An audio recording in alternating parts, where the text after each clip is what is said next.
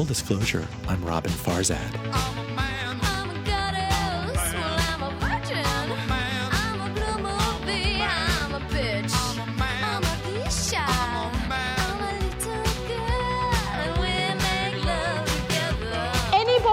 Is offended by sexually explicit language, please cover their ears now, and I will raise my hand where you can uncover them.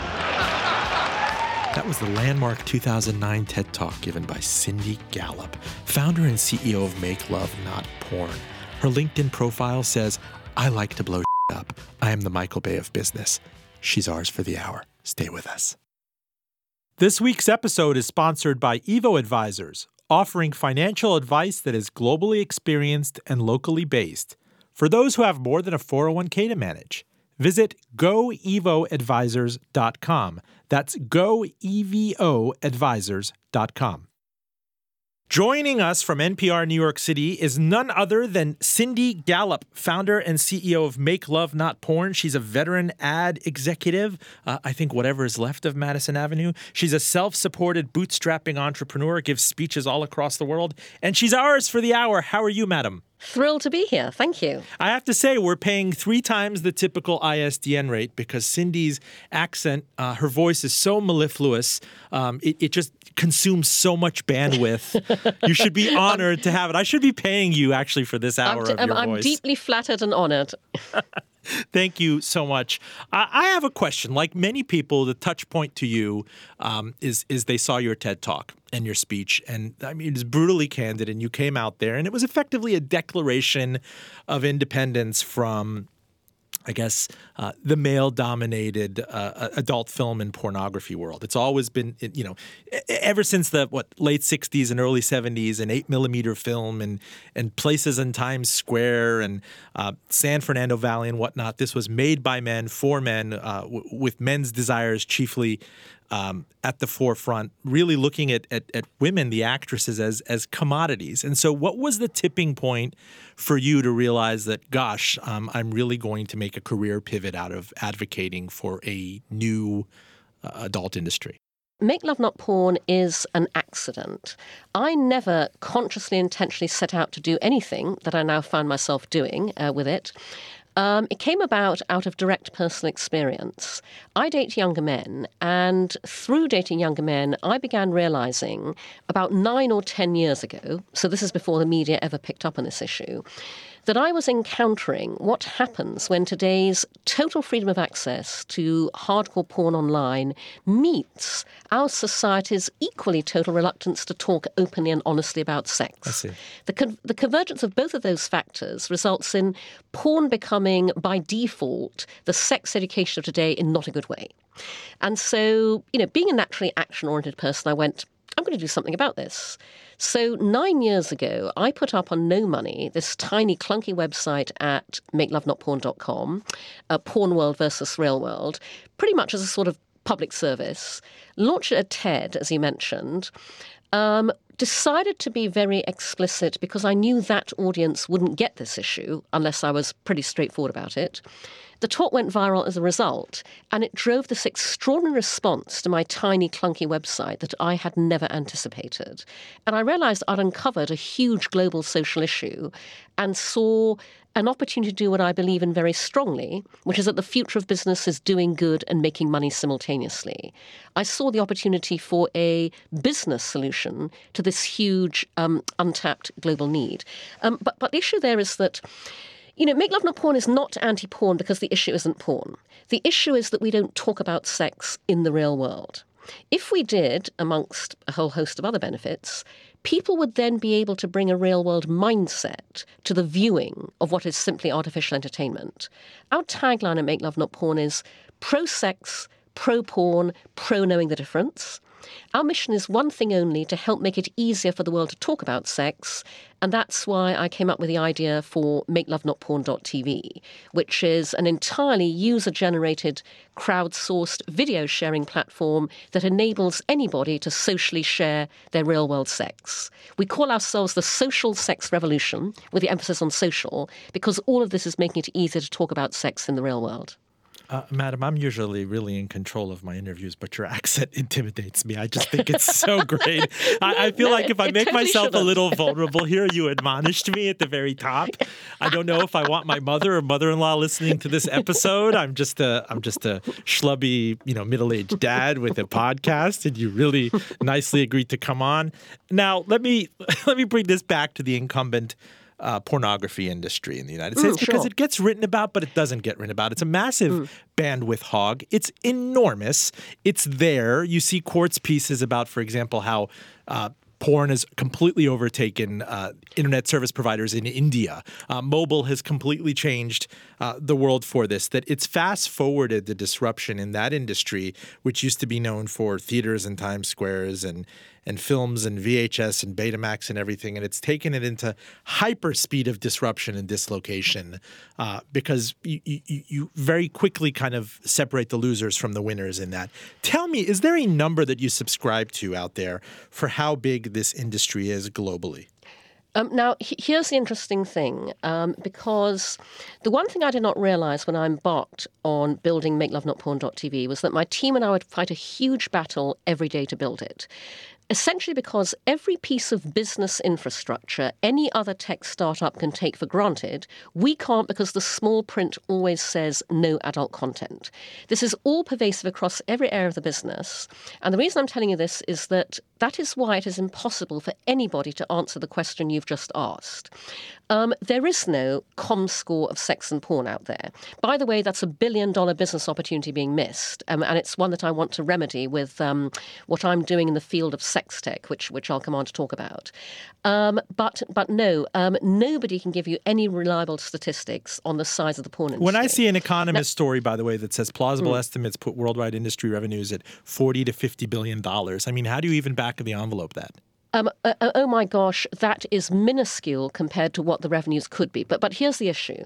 So I mentioned earlier that when I did my TED Talk back in 2009, I got an extraordinary response to it. I got thousands of emails from people all over the world, young and old, male and female, straight and gay. In amongst those emails, much to my surprise when this first began happening, were a lot of emails from people in the porn industry, specifically millennials in porn. Because millennials in porn are like millennials anywhere else. They're entrepreneurial, ambitious, questioning and challenging the old world order, and they want to be a part of the new. So I found that 20-something porn stars and porn directors, male and female, were reaching out to me saying, we love Make Love Not Porn, we want to help.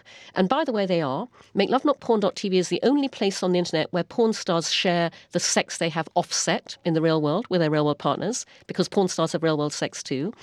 But as a result of that, I know a lot of people in the porn industry, which, by the way, is very interested in and supportive of what we're doing. No one's tried to disrupt them in a very different sort of way in a very long time. And, I can tell you that, talking to my friends in porn, we're friends at Make Love Not Porn with Pornhub. We're a mutual admiration society. And I've asked Pornhub this question because they do a phenomenal job with their own data and they have no idea what the size of the industry is. And so I have inadvertently become a champion and advocate for the porn industry on two fronts. The first is that the work I do championing gender equality and diversity absolutely translates into porn. Because, one of the reasons the porn industry is struggling at the moment is because at the top of it, as with every other industry, is a closed loop of white guys talking to white guys about other white guys.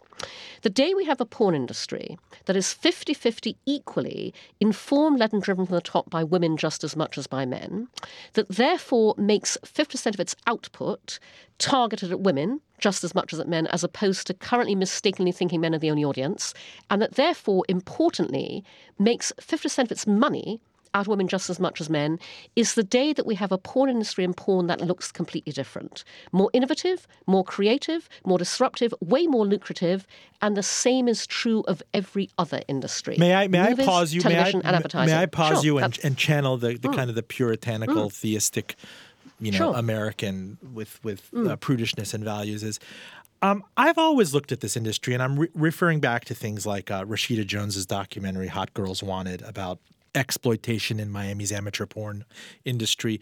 In personal conversations I've had with people who've come in and out of the industry, and obviously reading things throughout the years, especially with people who retired after the fact and were burned out, women and men, that this remains a bastion of exploitation, that it feeds on people who came, for example, to Southern California or Miami seeking to do something else and kind of flunked out and ended up in the San Fernando Valley or in a warehouse, not really unionized. A lot of them had dislocation at home where they left their parents early on. Again, I don't know if I'm talking stereotype. I'm just telling you what I've learned in kind of talking to both exotic dancers and people in the industry, and that I have never met someone, I've always cast it out, maybe to interview someone or to profile someone who is truly happy and self-actualized in this industry, saying, you know what, I get up on Monday morning and I want to go and dance as an artisan, as a person. I want to show the world and all my exhibitionist,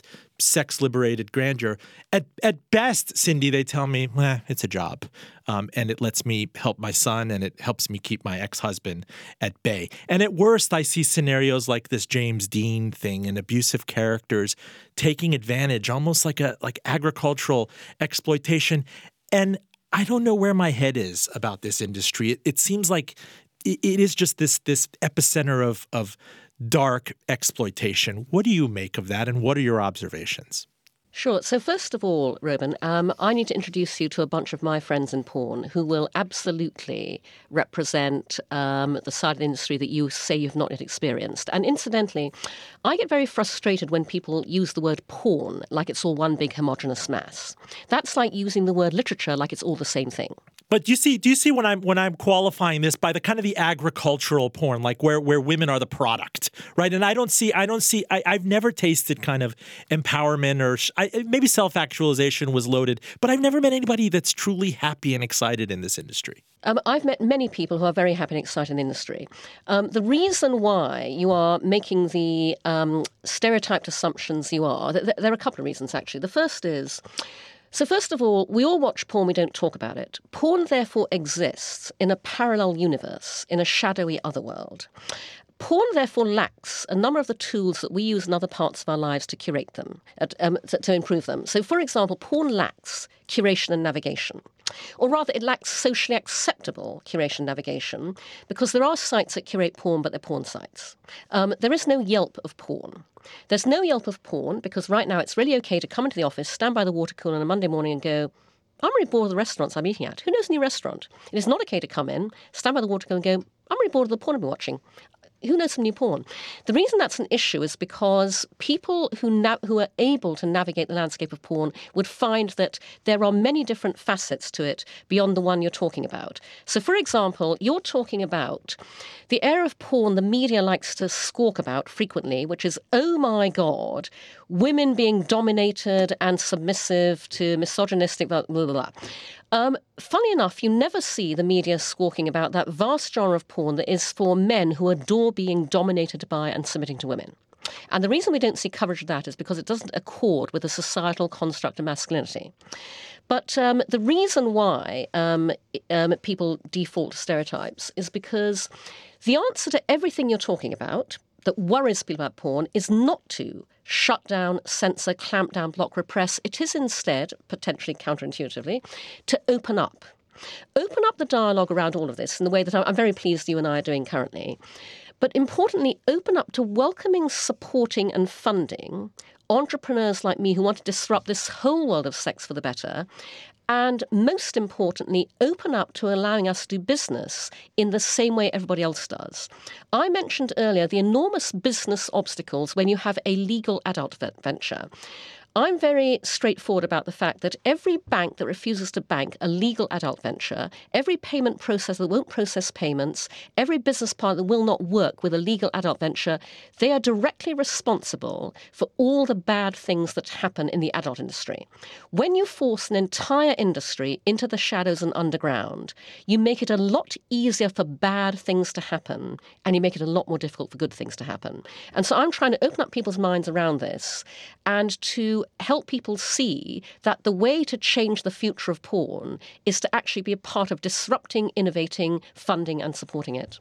Cindy, I'm not even trying to be inadvertently sexist or paternalistic in saying this. And I feel you're in New York, I'm here in Virginia, but I want to tell you that my position is not coming from this, it's even like a post I've been told in the past that, it's a sexist thing to even want to protect women, to have that impulse that, I'm the protector of women and everything. But I'm coming from a position of empathy, to be really honest with you, all bull aside. I'm wondering if a lot of the women who come to this industry, are they fully informed? Do they have what you're seeing today, whether millennials or aged actresses or people from the era of VHS or DVDs or whatnot, do they realize what they're getting into? And does anybody have their welfare or enjoyment chiefly in mind? Sure. Again, I feel like there's something agricultural and exploitative about it. I have never met anyone in this industry who has come to me and said, it really gets me excited to go out there and do this.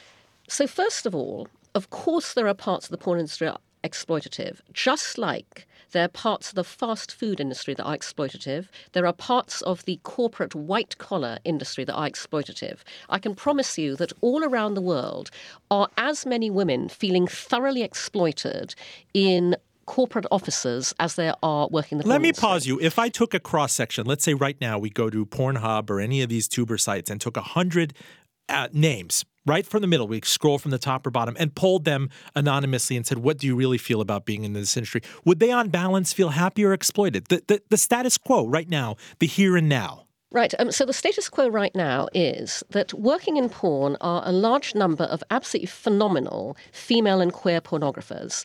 So I would recommend that you go to the websites of and you talk to and interview Erica Lust of Lust Films in Barcelona, Jennifer Lyon Bell of Blue Artichoke Films based in Amsterdam, Jiz Lee and Shine Louise Houston of Pink White Films in San Francisco, Madison Young. I mean, I can give you a very long list of female and queer pornographers to talk to, and they will happily open up their porn stars to talk to you, and you will get a very different picture to the one you're painting now.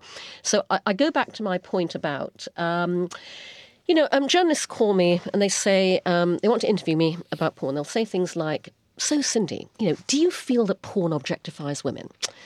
And I will say, I think that any industry that is dominated by men at the top inevitably produces output that is objectifying and objectionable and offensive to women, and then I will point them to the commercial advertising breaks in the Super Bowl.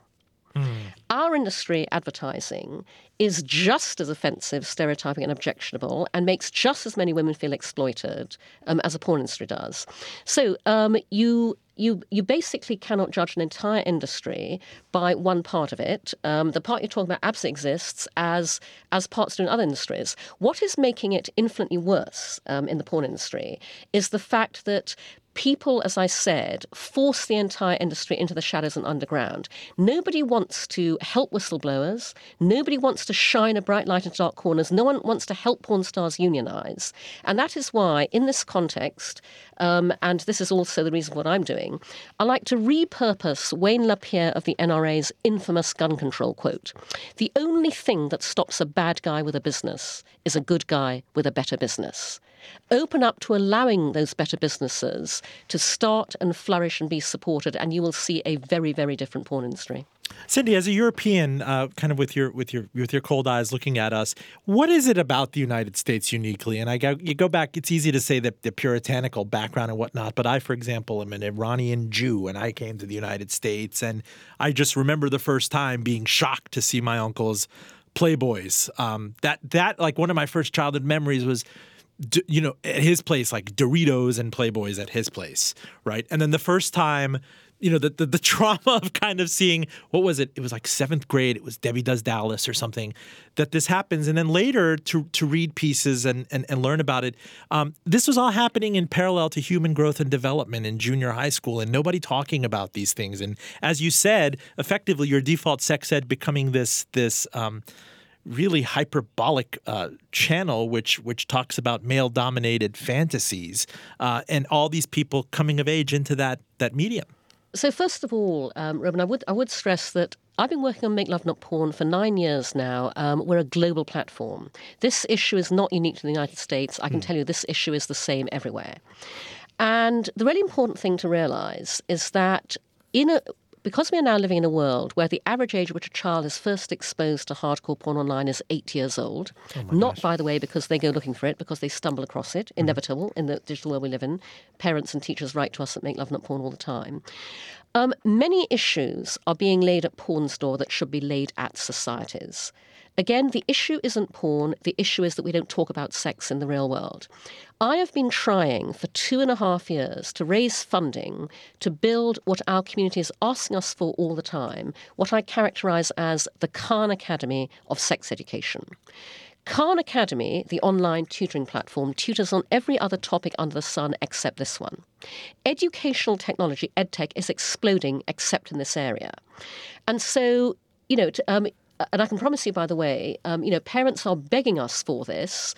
MakeLoveNotPorn.academy, we've bought the URL, you'll see our landing page on it, is potentially a huge revenue generator, and yet I cannot find investors. Our biggest obstacle raising funding for Make Love Not Porn is the social dynamic that I call fear of what other people will think. Because it's never about what the person I'm talking to thinks. When you understand what we're doing, why we're doing it, no one can argue with it. The business case is clear. It is always their fear of what they think other people will think, which operates around sex more than any other area. That is holding us back as a society globally. And that's why, despite the fact that, as I said, I fight a huge battle every day to build Make Love Not Porn, that's why I keep doing this, because we have to change the way we operate around sex and porn if we want the future of humanity to be a much better one. Full disclosure, I'm Robin Farzad. We're joined by Cindy Gallop, founder and CEO of Make Love Not Porn. You will remember her famous TED Talk from a couple of years ago. How many years ago was it actually? Oh my God, it was TED 2009, actually. TED 2009. Gosh, I can't believe almost a decade has transpired. And let me say about All the Sky Holdings is the world's first and only sex tech fund, which seeks to enhance sex tech business opportunities and further socialize sex. You've been outspoken on behalf of the fund, and you're saying you can't resolve destructive social ills like sex trafficking and sexual abuse and sexual violence until we change our sexual behaviors and mental constructs. And there's a paradox to that. I mean, you're advocating on behalf of kind of hyper transparency and a hyper candor where people always kind of do this behind the curtains. Well, it's funny, Robin, because, I will occasionally get asked by usually some frightfully nice English woman at the BBC, "Oh, but Cindy, sex is a private, intimate thing. Don't you feel that what you're doing with Make Love Not Porn, social sex, cheapens it?" My response to that is, do me a favour. Go to Google, enter into the search box the word porn, just like millions of children do every day. Go to the first page that comes up when you do that. Go to each of the 10 websites on it. Take a long, hard look at the homepage, and then tell me that I shouldn't be doing what I'm doing. And here's the reason why it is so profoundly important, Robin, because I live my own philosophies. My startup is a manifestation of those. I believe that everything in life and business starts with you and your values. So I regularly ask people this question: what are your sexual values? And no one can ever answer me because we're not taught to think that way. Many of us, if we're fortunate, are born into families and environments where our parents bring us up to have good manners, a work ethic, a sense of responsibility, accountability. Nobody ever brings us up to behave well in bed. But they should, because their empathy, sensitivity, generosity, kindness, honesty are as important as they are in every other area of our lives and our work where we are actively taught to exercise those values.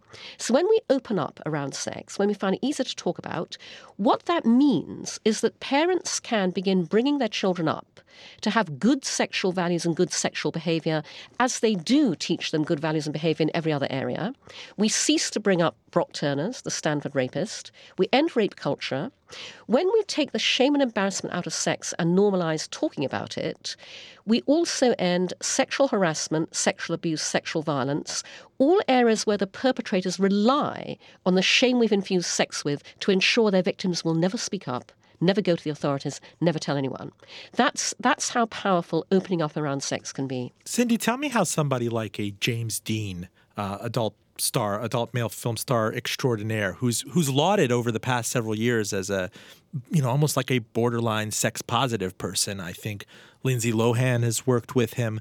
Others out there, women have blown him kisses on Twitter and the likes, until several months ago, these really damning allegations come out that he's actually quite abusive and disturbed on set. How is it that Cosa Nostra is kept in an industry? After all, it was 2016 and not 1976. You would think that this stuff would sluice out and people just wouldn't sit on it. Unfortunately, it goes back to the point I made earlier about. And tell us more about that on background, actually, for our listeners. I remember reading about it and being miffed that. Okay, James Dean, the porn star, was viewed as a bit of a crossover star. He did a film with Lindsay Lohan called The Canyons. Until about over a year ago now, his ex-girlfriend Stoya talked publicly about the fact that he had raped her. And a number of other porn actresses came forward to reveal that he had basically done a lot of very violent things without their consent in porn scenes where the men around him had simply stood back and let it happen. Essentially, this goes back to the syndrome I talked about earlier of when you have at the top of any industry a closed loop of white guys talking to white guys about other white guys, you have a male-dominated scenario where the men protect their own and are not looking out for women. And this has parallels in every other industry because it's not unusual at all. I mean, sexual harassment is endemic in my industry, advertising. Women write to me about it all the time. And the most appalling things go on because in a male-dominated world, other men choose not to see and not to intervene and not to speak out. But Cindy, this guy was masquerading as almost like a borderline mainstream person, as a sex-positive person. He had the imprimatur. I don't understand what's still so guarded about this industry, and I do see the universality that he can kind of keep doing that for a while. You should be aware that James Dean, and he said this himself, he did not actively position himself in that way. The media fell upon him and decided to christen him as the feminist porn star. He never positioned himself in that way at all. But yeah, I go back to my point about when society forces an entire industry into the shadows and underground, you make it a whole lot easier for bad things to happen. You make it a lot more difficult for good things to happen. People cannot fling up their hands in horror at what is going on in the adult industry and at the same time refuse to enable open, ethical, transparent business to be done. I experience this trying to build Make Love Not Porn every day. I can't get funded. I can't open a bank account. I can't put payments in place. PayPal won't work with us. Every single tech service that I want to use for an ethical, transparent, social sex startup, the terms of service always say no adult content. And be it hosting, encoding, encrypting, I have to go to the people at the top of the company, beg to be allowed to use their service, explain what I'm doing. We had to build our entire video streaming platform from scratch ourselves. Online streaming services won't stream adult content. Even something as apparently simple as finding an email partner to send the membership emails out with. MailChimp rejected us, 6 or 7 did. As long as this goes on happening in business, the ability to do a different kind of business, a better, healthier, ethical, more transparent business, society is preventing the porn industry from making that happen. That's the issue. Many things are laid at porn's door that should be laid at society's. Could you explain that for me, actually? So of you hear these stories about, self-determination, several actresses and studio people who open up, hang their own shingle. Naturally, they have to take credit card payments. I mean, there has to be a parallel economy to it. MasterCard and American Express and Visa and the like can only be so squeamish. I imagine they hang a shingle as an LLC or something. Are you saying you're not allowed to accept these credit cards, or the likes of PayPal will not work with you, or you can't even work with a MailChimp? No, absolutely. And that is why I talk to the tech and business world about the fact that the 3 huge disruption opportunities in tech today are sex, cannabis, and the blockchain. And ironically, investors are flooding into the other 2 more than they are the first. What that means is that VCs and startups in cannabis and the blockchain can afford to fund lobbyists, regulation change, public education initiatives, foundations. We need all of that in sex tech, which is my category, by the way. As long as we don't open up to allowing innovation disruption disruption in this most crucial area of our lives, the same bad things go on happening. And yes, you're right, there is a shadow industry, obviously that has sprung up to service the adult industry. For example, we at Make Love Not Porn can't work with them because their rates are extortionate. The adult industry has nowhere else to go. So there's a pure financial arbitrage here in just servicing what we can't get our heads around, kind of the billions that are spent on this industry, but we know it's substantial. We know from bandwidth numbers, we know from other proxies that you can't deny that this is an enormous part of internet traffic. And the stuff that we're going to get into in virtual reality and interactivity and whatnot is only going to make that grow more so. I don't understand how a person gets paid right now. Do they not? I mean, is that really true? Like a credit card company will not deal with an adult film star putting up a studio? Absolutely. And so this is why I realized a few years ago that I was going to have to pave my own way. I have to break down the business barriers in my own path to scale Make Love Not Porn to be the billion-dollar venture I know it can be. And so I decided to do what I tell other entrepreneurs to do, which is when you have a truly world-changing startup, you have to change the world to fit it, not the other way around. I like to say I'm in the Steve Jobs business of reality distortion, because if reality tells me I can't grow Make Love Not Porn the way I want to, I'm going to change reality. And what I mean by that is, a couple of years ago, I deliberately began defining, pioneering, and championing my own category, sex tech. I literally wrote the post on sex tech. If you Google what is sex tech, I'm result number 1. And sex tech, by the way, is any technology or tech venture designed to innovate, disrupt, and enhance in any area of human sexuality and human sexual experience. I speak at tech conferences about the fact the next big thing in tech is disrupting sex. I've been doing all of this while working to raise just $2 million to scale Make Love Not Porn. I've spectacularly failed. And so last year, I realized I was going to have to take this to the next level. If I want to get my startup funded, I have to get the entire category funded. So that was when I decided to raise $10 million to start the world's first and only sex tech fund. If nobody else will, I'm going to. And by the way, Robin, I haven't the faintest idea how you start a fund, but I'm going to anyway. And so I gave my fund a name. I registered it as a company. I bought the URL. The name derives from a quote by Chairman Mao, who famously said many years ago, in the interest of gender equality, women hold up half the sky. I think that's relatively unambitious. My fund is called All the Sky Holdings. And the derivative is deliberate because it will have a not exclusive but primary focus on radically innovative sex tech startups founded by women. The most interesting things in sex tech are coming from female founders. We're owning our sexuality, finding unique ways to leverage it in business terms. We get the enormous market that is women's needs, wants, and desires historically deemed too embarrassing, shameful, or taboo to address in business. And by the way, when you tap into that huge primary market, you also tap into a huge secondary market of extremely happy men. And so, I am taking it one step further and opening up everybody's eyes to this. And to your point, I want to invest in two things: radically innovative sex tech ventures and the infrastructure of sex tech. The first payment processor that sets their own terms, what they consider to be ethical, legal, honest businesses, and opens up to sex tech accordingly, cleans up. The first bank that goes, we will bank honest, ethical sex tech companies, cleans up. And so I want to invest in infrastructure, not just for my sex tech fund portfolio companies, but so everyone in sex tech can use them. And boy, oh boy, we are talking huge revenue streams. Cindy, I know you are exceedingly well-traveled. You are a jet setter. You're a cosmopolitan. You've been everywhere. But have you ever been to Boca Raton, Florida? I have indeed, years ago. It seems like any little bank, any boutique, any boiler room place would do this. I mean, it just takes that one marginal player to come out there and say, well, we've backed other things before. For example, I mean, here's the squeamishness. You look at a Marriott, I don't know, like a hotel chain, or you look at a Comcast, or you look at a media company, and they carry things like this and they charge for things like this, and yet they're not known as a kind of a black market industry. They're kind of known as a sanitary industry. Surely there has to be a way of kind of slapping something that's more universally and formally accepted on sex tech. No, you would have thought, Robin, wouldn't you? I have to tell you that in 9 years of working Make Love Not Porn, I monitor fintech and the future of money very closely. I'm very public about how much we need all of this. Followers on Twitter, friends, business contacts have introduced me to a whole bunch of local regional banks, and they've all ultimately said no. I mean, so this is why, as I say, I am changing the world to fit my startup because I'm socializing sex.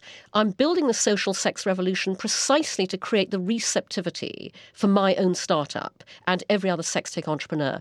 And it's taking a very long time, but I'm slowly seeing, the social and business acceptability improve. And so I do believe we're at a zeitgeist moment. But the point I make to investors and to financial institutions is, oh my God, guys, the money there is to be made. But the money to be made in two areas, the second one of which right now no one even thinks about because no one thinks it's possible. So the first area is obviously the money to be made out of sex. We all have it. We all enjoy it. Recession-proof. Market never goes away. But the second area is the money to be made out of socially acceptable sex. When you do what we're doing at Make Love Not Porn, socialize sex, make it acceptable and shareable, you potentially double, triple, quadruple your returns when you normalize people feeling really okay about publicly buying into your goods and services, publicly doing what they do with everything else, advocate, share, review, recommend, publicly badge themselves as brand ambassadors. That's the trillion-dollar future we're going after. And the proof it's achievable is out there right now, because at this moment, the highest income grossing author in the world is E.L. James. The author of 50 Shades of Grey has out-earned Dan Brown, Jim Patterson, all those blockbuster authors. 50 Shades of movie broke box office opening weekend records. That is the financial power of socially acceptable, socially shareable sex. Full disclosure, I'm Robin Farzad. Joining us from NPR New York City is Make Love Not Porn CEO and founder Cindy Gallop. She's a veteran ad executive. She's bootstrapping it. She is the leading voice out there for innovation and investing in sex tech. I've heard terms, Cindy, that I just always wanted to say on this show because it belongs on Merriam-Webster. Let me just say it. Right. Teledildonics. Is there a better word? Oh At the end of this year, I want them to finally say this is the year of cyber dildonics. Right. Teledildonics. I mean, give me like a passel of like a handful of newfangled terms in this industry. Well, by the way, Robin, I'm really glad you brought up teledildonics because so here's an issue for sex. It sounds Orwellian almost. I mean, but now you see it in press releases. You see it on Twitter used in a very sober way. Teledildonics. Yep. So no, and you're absolutely right. It is Orwellian because in a male-dominated tech world where equally the tech media and tech blogs are male-dominated. Male writers find it a lot more comfortable when they cover sex tech to cover that part of it that is, a lot easier to talk about, which is the hardware. And that's why what you're hearing at the moment is teledildonics, VR porn, sex robots. It's a lot more uncomfortable to talk about the side that I and Make Love Not Porn operate on, the software, which is about people actually having sex with each other. Here's the issue. When all of the awareness, the coverage, the promotion and the funding and support therefore goes to the hardware, that is going to the side of sex tech that is all about driving us further and further apart from each other into our own little virtual worlds. And none of the support, awareness, coverage and funding is going to the software side I operate on, which is about bringing people closer together in the real world. Which side do you think is going to have the more beneficial effect on the future of humanity? I see. I think we should bring out Donald Fagen of Steely Dan and have them tour an album called Teledildonics 2017. That's the way to go. It may yet happen. Cindy, I want to get at disruption that we're talking about in this industry on the downside, because you talk media and content and you were a veteran of the ad industry. This Economist story in 2015 said that in the United States, the number of porn studios is now down from over 200 to 20, says the founder of XBiz, a trade publication. Performers who used to make $1,500 an hour now get $500, even as increased competition means they are asked to produce more extreme content. There's just been an explosion of free content. The barriers to entry, putting a cork and stopping this stuff from coming out is impossible at this point. So you look at that in parallel to the magazine industry or to TV and piracy and everything. How in the world can this be monetized? I've spoken to actresses, for example, one in Manhattan revealed to me that she had a heroin addiction and increasingly putting up with the much lower day rate or shoot rate that she could get. She's also on this site where she offers herself as an escort in Vegas and Atlantic City. You have to increasingly do things, she says, that she'd never thought she'd have to do. What are you hearing from the ground in terms of the financial returns from, let's call them, content creators? Sure. So I gave a talk at the New York City Porn Film Festival 2 years ago on how to make money out of porn, redesigning the industry business model. I designed our revenue-sharing business model at Make Love Not Porn to be the exact opposite of the porn industry model. And by the way, where that comes from is because I believe very strongly that everybody should realize the value of what they create. And I feel that particularly strongly because my background is theatre and advertising, two industries where ideas and creativity are massively undervalued even by the creators themselves. So I believe that, the more people you give more pleasure to with what you create, the more money you should make out of it. And that is Make Love Not Porn's revenue sharing model, where half of the income from renting social sex videos goes to our Make Love Not Porn stars. It's the opposite of the porn's model because in porn, whether you are a relative newbie or one of the world's most famous porn stars, you are only ever paid by the scene. The pay scale for a scene will range from, at the bottom end, a few $100s, to, at the top end, again, whether you are one of the world's most famous porn stars, it caps out, it maxes out at, $1,000 to $2,000. That scene will then go on to be viewed, and I use this numeric advisedly, trillions of times on Brazzers, Naughty America, Pornhub, wherever it is, and the porn stars in it will never see a cent from any of those views. There are no residuals in porn. If there were, it would be a very different industry. And so, I talk to the porn industry, as I do our own industry and every other industry, about how to redesign and disrupt with different business models. The reason that's imperative, by the way, in a much broader sense, is I bring a unique perspective to the porn industry. I bring a business perspective. It's unique not because I'm anything rare or special, I'm not, but because the people whose brilliant business brains populate the pages of the Harvard Business Review and the stages of TED have zero interest in turning any of that brilliance on the adult industry. But they should, because everything we're talking about today, Robin, is driven by business issues and requires business solutions. Here's what I mean by that. Porn's like any other industry that I study as a business consultant. It's become so big, it's become conventional. So porn now has norms and rules and conventions, which is why so much is so repetitive and boring. Mm-hmm. It's fallen prey to the business syndrome that I call collaborative competition, which is where everybody in a sector competes with everyone else in the sector by doing exactly the same thing everyone else in the sector is doing. And porn is tanking because its old world order business model, as you observed, has been destroyed by the advent of free porn online, and it hasn't invented a new one. Now, every dynamic I've just cited is also true of the music industry, of publishing, of television, movies, advertising. It's just the way these dynamics manifest in porn is more controversial and distressing. So the explosive growth in extreme violent porn is not driven by evil, twisted, malignant, vicious forces that work within the porn industry. It is not driven by, oh my God, we've all become more depraved and corrupt as human beings. It's driven by, very prosaically, very boringly, a bunch of guys scared shitless because they're not making any money, doing what bunches of guys scared shitless not making money do in any industry, which is play it safe. Oh, look, they're all doing that. Let's do that too. Oh, look, that must be what the consumer wants. That must be what they pay for. Let's do that too. As in washing powder, so in porn. And the analogy I draw is with reality television. Because reality TV was pioneered 20 years ago by amazing shows like MTV's The Osbournes, The Real World. Then everyone else jumped on the bandwagon. And it descended into the morass we have today of Real Housewives of everywhere, Jersey Shore. Exactly the same thing happened in porn. And so I go back to my original point, which is the answer to all of this is not to shut down, censor, clamp down, block, repress, but to open up. Open up to innovation, disruption, and designing new business models. And you will see a very different kind of industry and a far better, healthier one. Is it a canard, that saying from the futurists 30 years ago that content just wants to be free? Absolutely. That's not true at all. Content is desperate to be paid for. You can take it from me. And, the interesting thing, by the way, is, so with Make Love Not Porn, despite all our business challenges, we began taking in revenue on day one. Our revenue is very low. It's in the extremely low 5 figures each month. And by the way, frustratingly, if we could work with PayPal, work with mainstream credit card processors, we would triple that income overnight without doing anything else. That's how much of an obstacle that is. But in a world where the received wisdom is nobody pays for porn, our community is paying for social sex because they see the value it brings.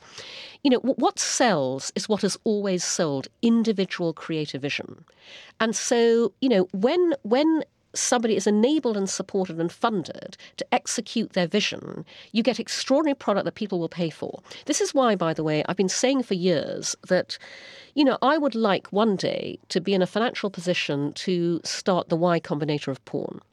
My young friends in the porn industry have amazing ideas. Am I naive to think that someone like Alina Dunham just wouldn't write you a huge check for something like that? A lot of people tweet at her about me, and vice versa. But no. Fear of what other people think. Does she care what other people think? I mean, from my vantage point, it seems like there are already people who have crossed that Rubicon, that they've shattered that taboo, that we've left that behind. You would think, wouldn't you?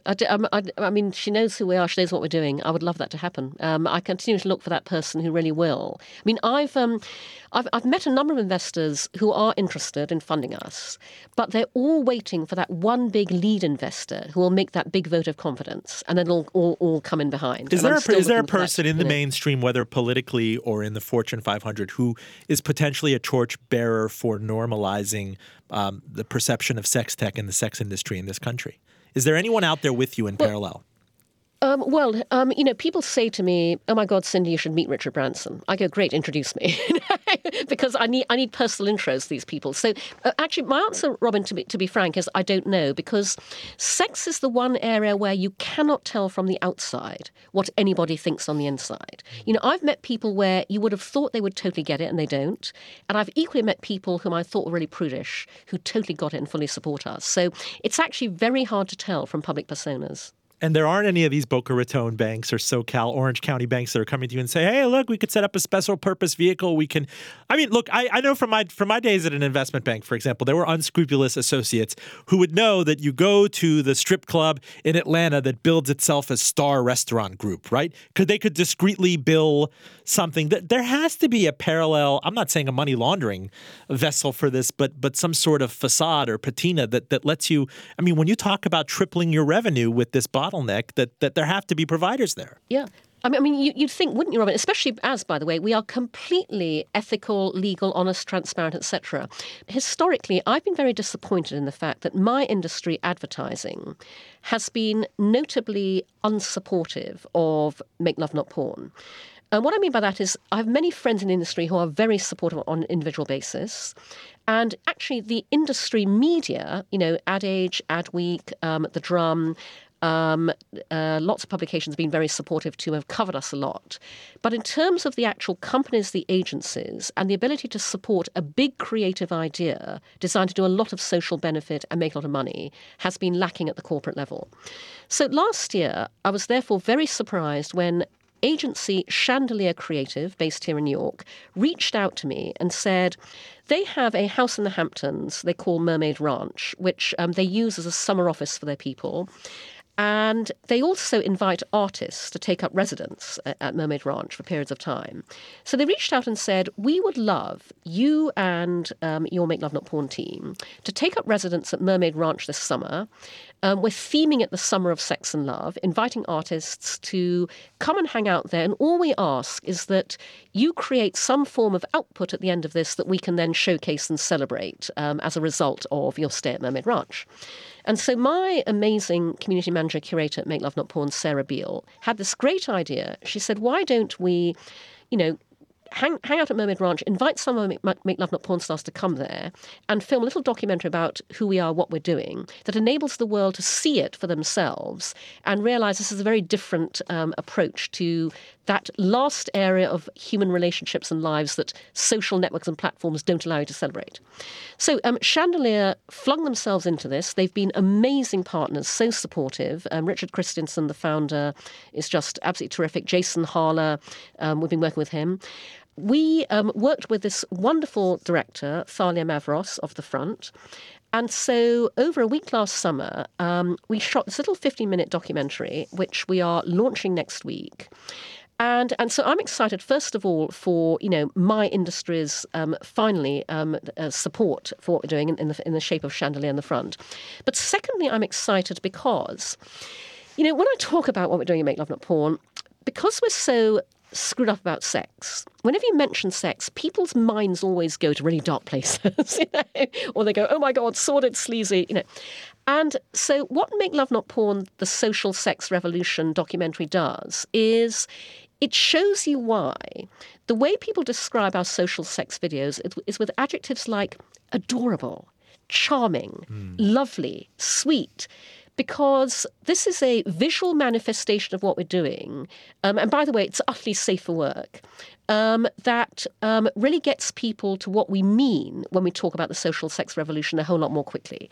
And so we'll make the documentary available online. And I really look forward to having it give people a much clearer idea of who we are and what we're doing. Cindy Gallop of Make Love Not Porn, in the 10 minutes or so that we have left, tell us about the brave new frontier virtual reality, which everyone, after all, is talking about in Facebook and Oculus Rift. What have you tried out there? What do you see as kind of the ultimate killer app that kind of takes us to that brave new world of virtual reality sex? I mean, I finished watching the first season of Westworld. I don't know if you've watched that, but for example, these bots that effectively make a man irrelevant, that a powerful woman can just hire a person on the side or have him remotely. Have you seen anything like that out there? Sure. So first of all, just to respond to that, I can promise you, and this is what Make Love Not Porn is all about, there is absolutely no substitute for real, wonderful, beautiful, ridiculous, gorgeous, real skin on real skin, human real-world sex. Okay, the best sex robot in the world cannot give you that. So there will never be any substitute for that. Secondly, I'm a huge fan of VR. It's the first form of technology to deliver something that no other form of tech ever has, which is empathy. VR literally enables you to walk in somebody else's shoes, and there is tremendous applicability for that across every single industry. But thirdly, I'm very excited about the implications of VR, not for porn, but for real-world sex. We absolutely have a vision for Make Love Not Porn VR, but unfortunately I need a whole separate level of funding to be able to make that happen. Mom, everybody, I am so sorry. Cindy, let me just be puritanical for one last fleeting 10 seconds. I am so sorry to everybody out there. This has to come out. This has to be talked about. We'll put this behind a paywall and a special tier and a full disclosure Prime. But I always wanted to get Cindy Gallop on this show, and there's no G-rated way to do it. Go ahead. Never mind. Carry on. So here's the other interesting thing about VR, real-world sex, and Make Love Not Porn. It has the potential to be voyeuristic in a completely different way to the way people usually use that term. So a woman wrote to us at Make Love Not Porn a couple of years ago, and she said, I love your videos, thank you so much for doing this. Then she said, this is probably going to sound really weird, but one of the things I love about watching your videos is I love seeing the insides of other people's houses. And I wrote back and said, "Oh my God, it's not weird at all, because I love that too. Because our Make Love Not Porn stars are having real world sex everywhere. On the kitchen floor, in the shower, in the living room. One couple, the husband built a new shed in their garden, and then to celebrate him completing it, they actually had sex on the roof of their shed, and they videoed that and shared it with us. And so when I talk about voyeurism, the fascinating thing about our real world sex, social sex videos is that you are glimpsing somebody else's real life, not just their sex life, but their real life. And by the way, Robin, the reason amateur is the most explosive growth sector in porn has nothing to do with porn. It has everything to do with the fact that everybody wants to know what everyone else is really doing in bed, and nobody does. And now at Make Love Not Porn, we're showing them, but we're also showing them people's real lives in their entirety. And so if you think about the appeal of, watching real-world sex in VR, where you are literally stepping into somebody else's life, you're not stepping onto a porn set, you're not stepping onto a, made-up sort of bedroom. You are walking into somebody else's life and experiencing somebody else's life, not just their real-world sex. We see very, very interesting social sex opportunities with VR. I want to know who else has made an overture to you in terms of ideas. Do you find that you've become almost this? I know you're trying to raise money, but if people come to you and said, "I would like an investment. I would like to use you as a conduit for an idea like this," or "There's a better way to build a mousetrap." You talked about adult stars coming to you and confessing, for better or for worse. But give me some of the more interesting anecdotes of ideas or people you've met in the 9 years or so. Sure. So because, as I said, I deliberately decided to define, pioneer and champion my own category, sex tech, I have access to extraordinary sex tech deal flow because literally sex tech entrepreneurs write to me from all around the world every day. And what's very frustrating is, I am drowning trying to keep Make Love Not Porn going in the wake of not having found funding yet. By the way, we have over 400,000 members, over 200 Make Love Not Porn stars, over 1,000 videos, taking income. We've done all of that in 4 years with only 2 full-time employees, one of whom is me, unpaid. Scalable or what?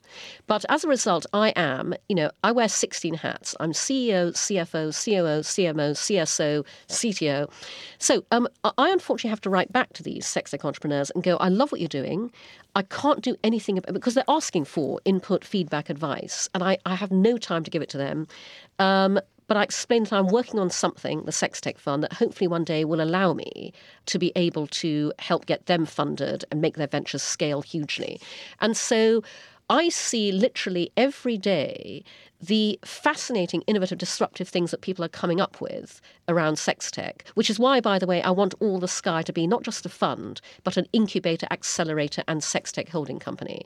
And so, yes, I talk to the people who have the vision and the creativity and the innovation to see the huge opportunity that this area affords, but they struggle with all the same obstacles I do. And that's why I want to bring all of this out into the open and get it supported the way it should be. Because when we change the world through sex, we will all live much happier lives. Cindy, what about the interactions with some of the legacy players in this industry? I'm thinking about kind of Vivid in Southern California, or Playboy, which is kind of crashed and burned, and these awful tales about Hugh Hefner. I don't know what's left of Penthouse or these other players. It's kind of an equation of innovate or die. But are they willing to kind of take the bold, self-disruptive steps that you're talking about to get there? Unfortunately not. No, the old world order of porn is, it's actually like the old world order of any other industry. When you've benefited hugely from an old world order business model, it's very hard to see your way forward with a new one. And by the way, a number of them have reached out. I very much appreciate the fact that people like Alec Helmy of XBiz reached out to me wanting to partner in some form or other. Nikki Guccione, Bob Guccione's son, has reached out. I had a great conversation with, a few years ago now, I interviewed Larry Flint for the opening keynote session of a conference in LA. I didn't know he was still alive. I'm sorry. No, very much so. And in fact, he's phenomenal. We got on very well. He invited me to lunch next time I was in LA, and we had a great lunch. And actually, he said something that absolutely exemplifies what I mean about socializing sex. Because before we went out on stage, I was in the green room with him just running through the questions I was planning to ask him. And one of my questions was going to be, Larry, you pioneered in an industry where no one is ever encouraged to pioneer. And I was going to go on and ask him, what would you say to other people to encourage them to pioneer too? But he stopped me and he said, I never thought of myself as a pioneer because I just didn't think I was doing anything wrong. And I love that statement. That is exactly what I mean when I talk about socializing sex. Opening up, bringing it all out, normalizing this universal area of human experience in a way that, as I say, creates a much healthier culture, better sexual values, better sexual behavior, and a better world for all of us. Cindy Gallop, founder and CEO of Make Love Not Porn. Thank you so much for making the time to show up and come on our tiny, struggling show. I hope it helps you get investors and helps you get the word out. Robin, I enormously appreciate the opportunity. Thank you so much for having me. Thank you. Full disclosure, our engineer is John Valentine. Special thanks to Neil Rauch at NPR New York City. Hey, we are on NPR One, iTunes at Full D Radio, Stitcher, SoundCloud, Twitter at Full D Radio, Facebook.com/Full D Radio. Holler if you'd like to sponsor. We are sex positive, ribbed for your pleasure, pegged to the news. Would you like me to seduce you? I'm Robin Farzad, and if my wife doesn't kill me when I get home tonight, I'm back with you next week.